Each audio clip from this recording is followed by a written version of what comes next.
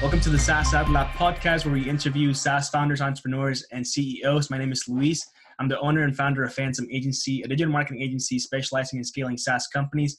And today we have the pleasure of interviewing Kimia. He's the founder of Ghosted. And thank you, Kimia, for joining us today. It's a pleasure having you. And I really appreciate you taking the time out of your day to be here and just spend some time getting to know each other. And why don't you tell us a little bit more about yourself and when you currently are? Yeah, for sure. Thanks so much for having me, obviously. Right now, based out of Victoria, BC, Ghosted, the company that I started, is about 2.5 years old. And there's two real sides to the business. The first side is the content marketing agency, where we create blog posts, social media posts, email newsletters, content assets that then our customers can use to get found online to then drive in business.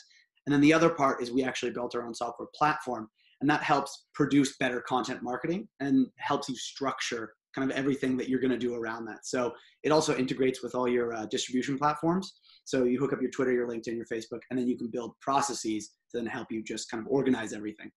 Awesome. And as far as actually coming up with the product, right, there's obviously things that go into doing that. And then, you know, sometimes you run into problems. Sometimes you want to innovate because you didn't find a specific feature in one of them. So what was the main driver that you took into consideration when creating Ghosted?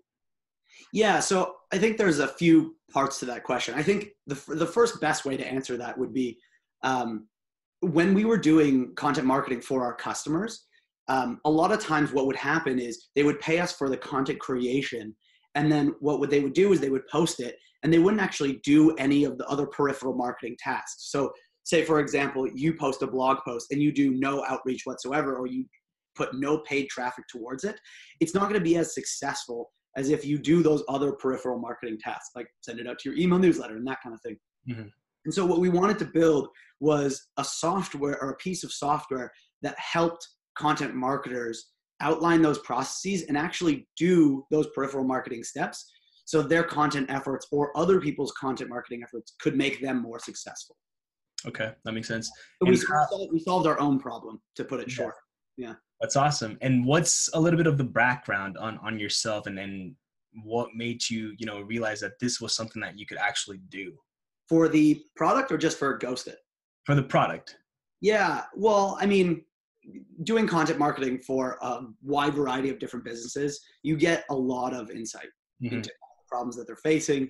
And you also just have conversations with people and, you can analyze how they're actually doing. And so, one of the things that we really saw was this gap in the market where there's good process tools, and then there's good social posting tools, and then there's good actual like content creation. So, like Google Drive, Dropbox Paper, like that kind of stuff, but nothing that tied everything together. And so you still have that distribution piece that's missing. Mm-hmm. And then, if you're using something like Asana, you can plan everything, but then you're also managing all these other tools like your WordPress, your Facebook, your Twitter. And so to tie those two together, to then list those steps, to then have them just post for you, I think that was really the key piece that we're solving. That's one of the main issues. We spoke before the podcast just for a little bit, right? And we mentioned a little bit of my background, just being involved in marketing agencies and things like that. And that was a lot of the things that personally I saw, firsthand, is dealing with clients and customers and things like that, and really understanding how they work and how they were putting content out. Like you said, they were only doing one piece of the pie. And there was still like this huge thing missing where either they weren't driving the traffic to the content or they weren't sending it out. So essentially you're just posting a blog post, but there's no one going to it. So there's really no point other than, this SEO, I guess, that you could get from it. Exactly. But then to add to that, even with the SEO, like there are still so many other things that you should be doing to make that work. So you're absolutely right. Yeah. And so what's been one of the biggest issues, or not issues, but problems that you run into, right, when creating a company from scratch, and what are some of the things that you did to overcome those issues? Oh man, laundry list of issues. So the two biggest things I would say is don't do it. So if you're going to start from absolute scratch, one of the things that really helped kind of solidify the direction was we would talk to people about potential things that we were going to make, or offers that we were going to give to potential customers other than the people that we were just talking to. Mm-hmm. And a lot of people, they would say like, yeah, that's neat. But when we asked for payment, they wouldn't actually, offer up their credit card. And so I think when people are really willing to pay you, especially because in our case, we're bootstrapped, we have no outside funding. When people are willing to pay you, you've actually hit on a pain point, because people will talk about problems all day, but it's harder for them to quantify it. So if you can say, you know, I'm going to do X, Y, and Z to solve your problem, and they say, that's awesome. And then you also say, I'm going to charge $300 a month. They're like, well, can we go now? That's a great indicator that you're moving in the right direction. And, you know, early days, we would build things. So, you know, like just starting out with myself and before we really solidified the team, we had core offerings that we thought would resonate, but then people would be like, I don't really feel that that's valuable to me. And then they wouldn't pay for it. Mm-hmm. So I think that's the biggest issue, is just doing things that people don't really find valuable. Yeah, absolutely. And it's interesting, you know, when you're talking about pain points and things like that. And I think that's the biggest thing that people have to focus on. And not so much, and we talked about this in a different podcast, essentially the exit strategy, or what's going to happen, you know, once I create this product. Mm-hmm. And I think that's one of the things that a lot of entrepreneurs, especially in this industry, get caught up with, because they think that they can sell the company later on, and that's the only thing they're thinking about. Yeah. But there's all of these things that have to happen before you actually do that. And the first thing you need to do is find a pain point and really hit the nail on the head. Hit the nail on the head, yeah. And and you know, oh, totally, make someone's lives easier. Yeah, essentially, that's what people are going to pay you for. So I think you really have the grasp on that, obviously, and that's good. And as far as and I went through the website and everything, and I saw the pricing on there. Mm-hmm. How did you find the right price to set on? Yeah, that's an interesting question. I want to back up a second, because I like that point that you were just mentioning. You know, talking about like solving that pain point, I'm a big fan of how Intercom thinks about their product in a jobs to be done framework. Mm-hmm. And so usually someone is hiring your product for a job to be done. So if your product actually does that job, then it's going to be really valuable to them. You know, to jump forward onto pricing, to answer your question, it was really just an iterative process. We started out at $99 a month, and we just completely over-delivered and undercharged. Mm-hmm. And you can't build a scalable business doing that. I'm a big fan of Mark Andreessen's kind of advice, where he talks about you should charge more than you think you're comfortable with. Mm-hmm. And so if you do, you know, you really have that cash into the bank to then, you know, grow, and the cost for acquiring a customer is just getting more and more competitive. Mm-hmm. And so if you're charging more than you feel comfortable with, then, you know, chances are either the market will say, no, this is too high, and then you'll have to back down, or people will just end up paying you more than you think you could have charged, and you'll be in a better spot. So, you know, now our package is for the content side of things, and, you know, it's relatively cheap compared to some other agencies, but starts at $300 a month, and that's for 2 units of content. So a blog post, 15 social posts, you know, those are 2 different units. And then with the software side of things, we're starting at $47 a month, because it's under 50, it's a credit card purchase. And then as we build out multi-user functionality, then we can start to break up the pricing and get a little bit more complex. But I don't think it needs to be complicated. I just think people need to pay for it, find that value, and then, you know, eventually we can raise the prices in tandem with this. Absolutely. And I believe you're still in the early stages with the product, right? Yeah. So, you know, it's definitely out there, and it definitely works. We are constantly iterating on it, like everyone building a product should. Mm-hmm. But I would say we launched the newest version of our product, which hinges on processes and templates, maybe about a month or 2. So yeah, it is early days for sure. And how are you finding things to change up when you're talking about versions, right? So you have version 1, essentially, you know, what you thought people were going to want, people were going to use, and things like that. Where are you getting the data from, or how are you looking at the data to make those decisions?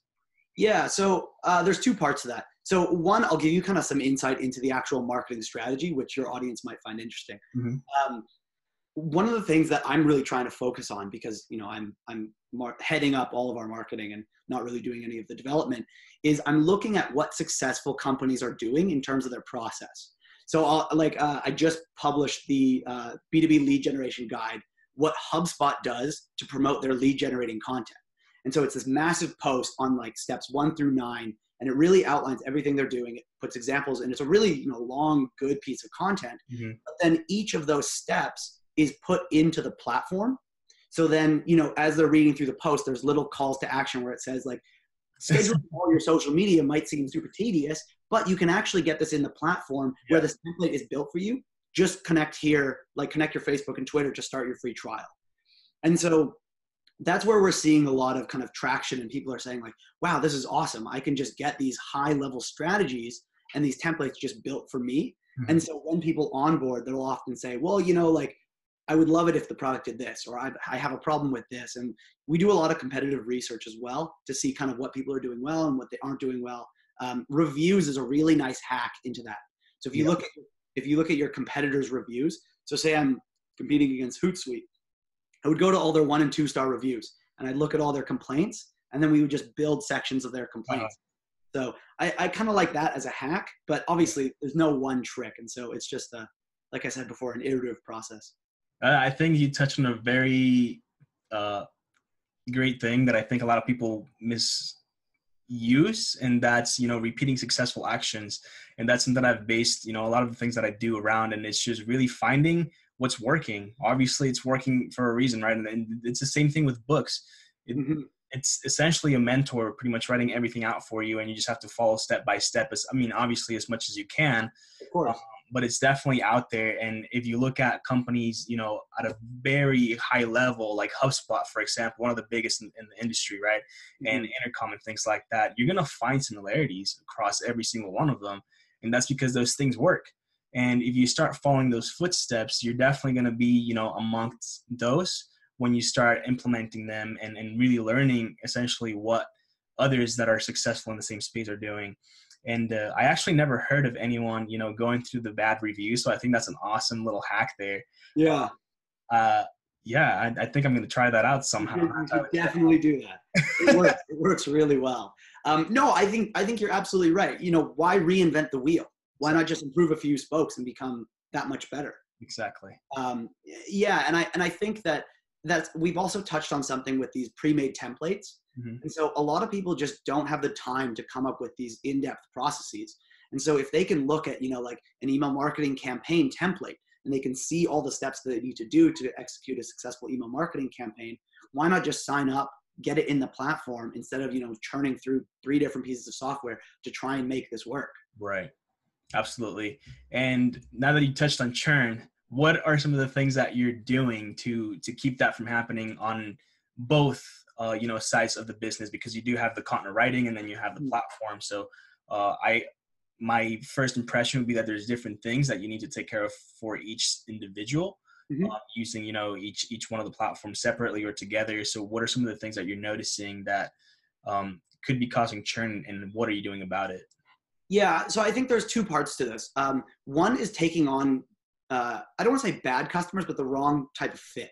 So if we take on someone who's done absolutely no content marketing and they're not doing any of the peripheral steps to make it successful, chances are they're going to have a bad experience because they're not investing themselves.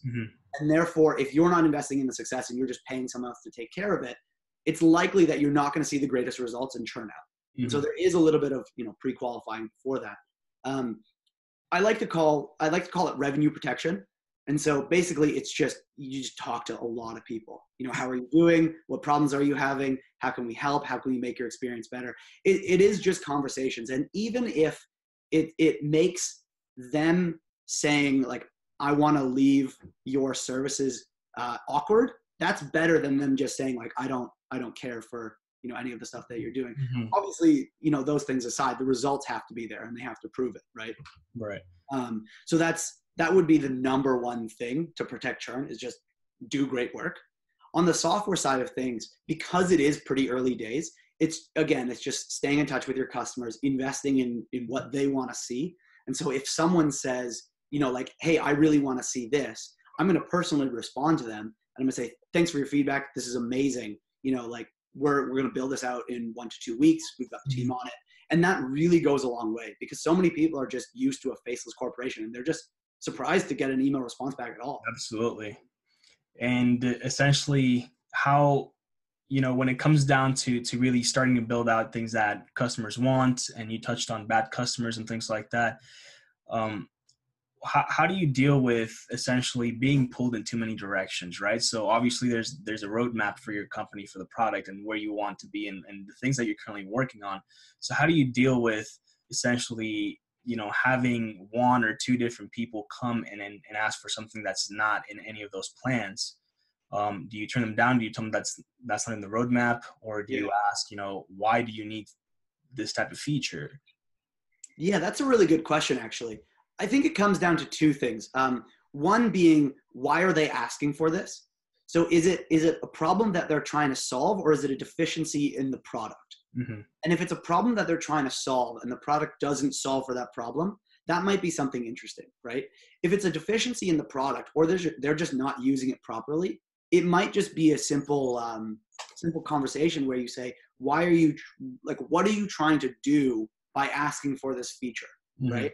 And oftentimes it's just because they're either lazy or they're frustrated, or they don't take the time to actually learn how your product works to build it, right? And so I think having those conversations is the first place to start.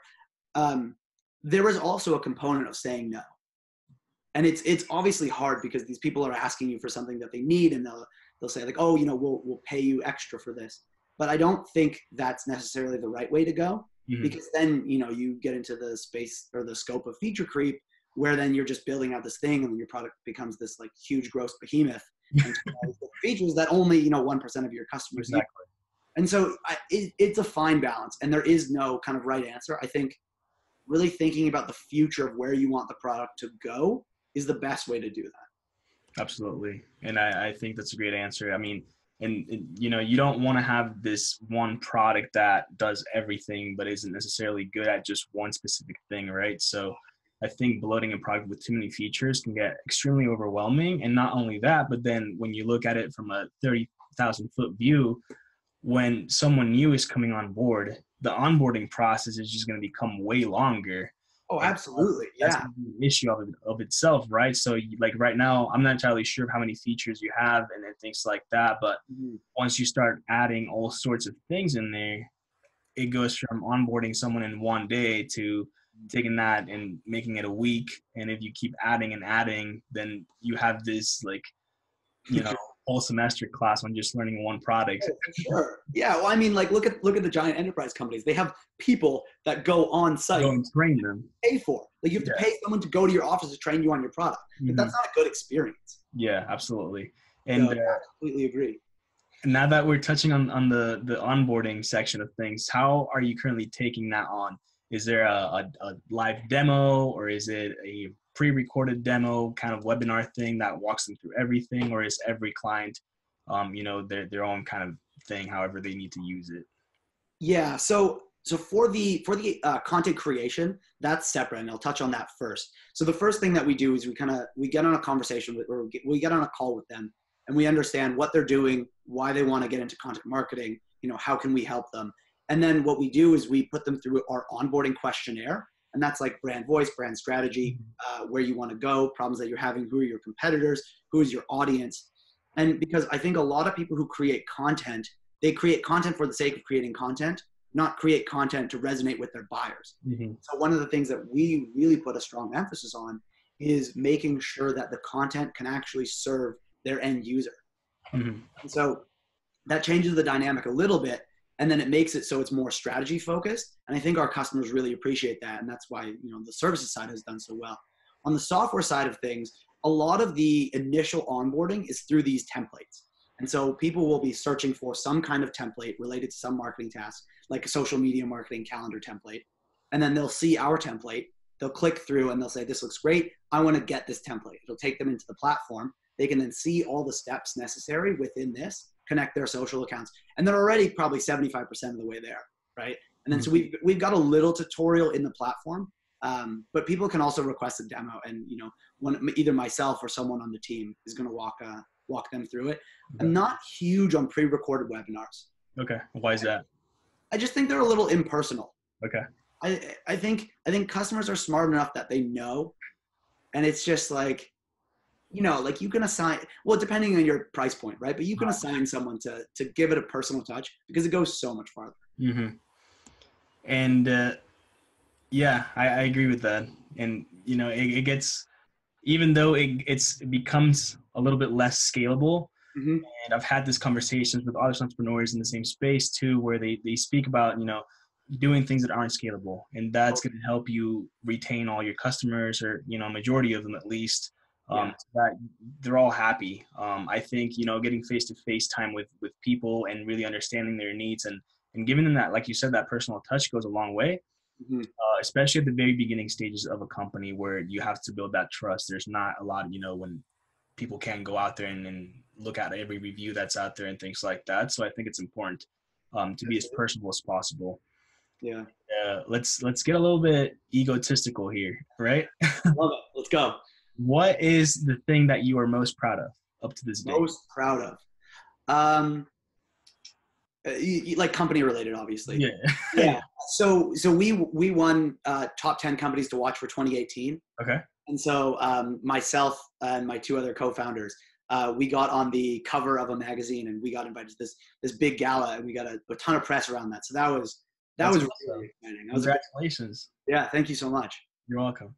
And we're kind of getting close here to the 30 minutes. And I did want to ask a couple more questions. Absolutely. What is the one piece of advice that you think every single person in the space, specifically starting a company, should follow to make it happen?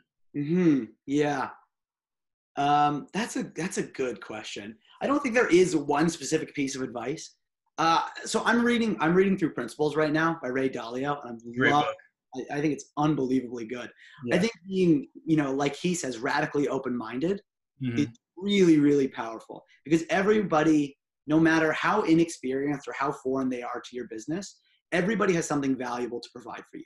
Absolutely. Just being open-minded to what people have to say is really important. Like, I'll give you a good example. My partner's parents, they didn't really understand what the product did. And they were like, oh, I don't think that's such a good idea. You should just go like sell cars or get like a regular job. And I at first I was like, oh, how could you say that? But then I thought about it a little bit more, and the fault was really with me, because I wasn't. You wouldn't understand their point of view. Exactly. Yeah. And I wasn't explaining the product as well as I could to make it relatable to them, so they understood the value.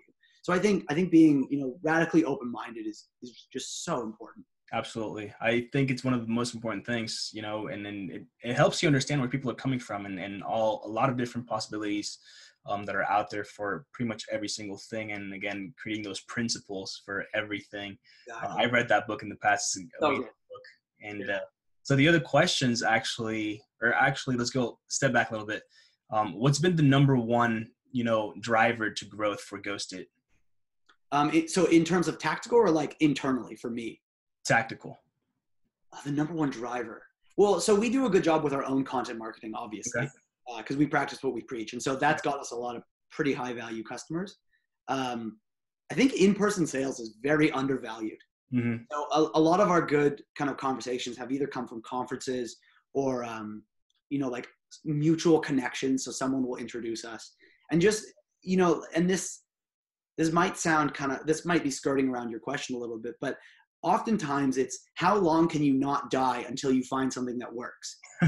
And so there might be, like a few months in the beginning where you're like, oh my God, I have no clue like what I'm doing. Like, am I an idiot? Like, I feel like I'm doing all the wrong things.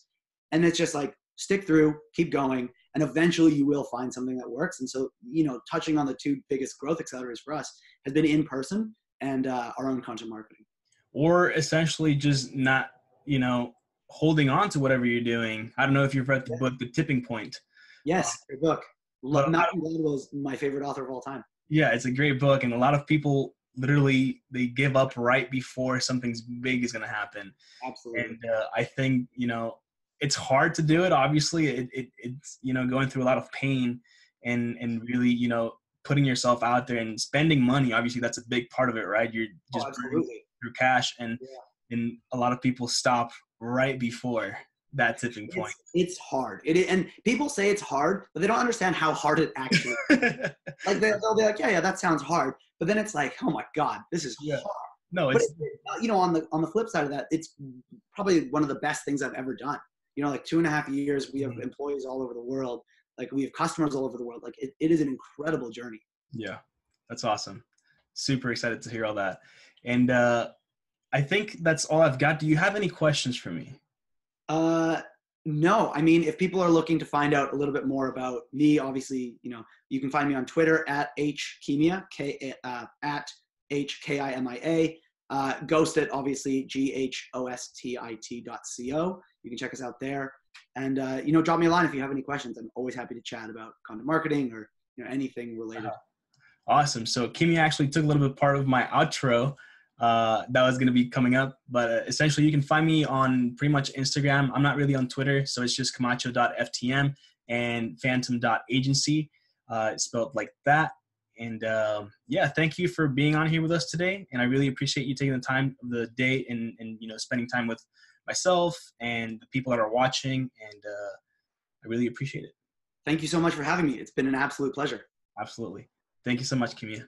Take care. Bye-bye.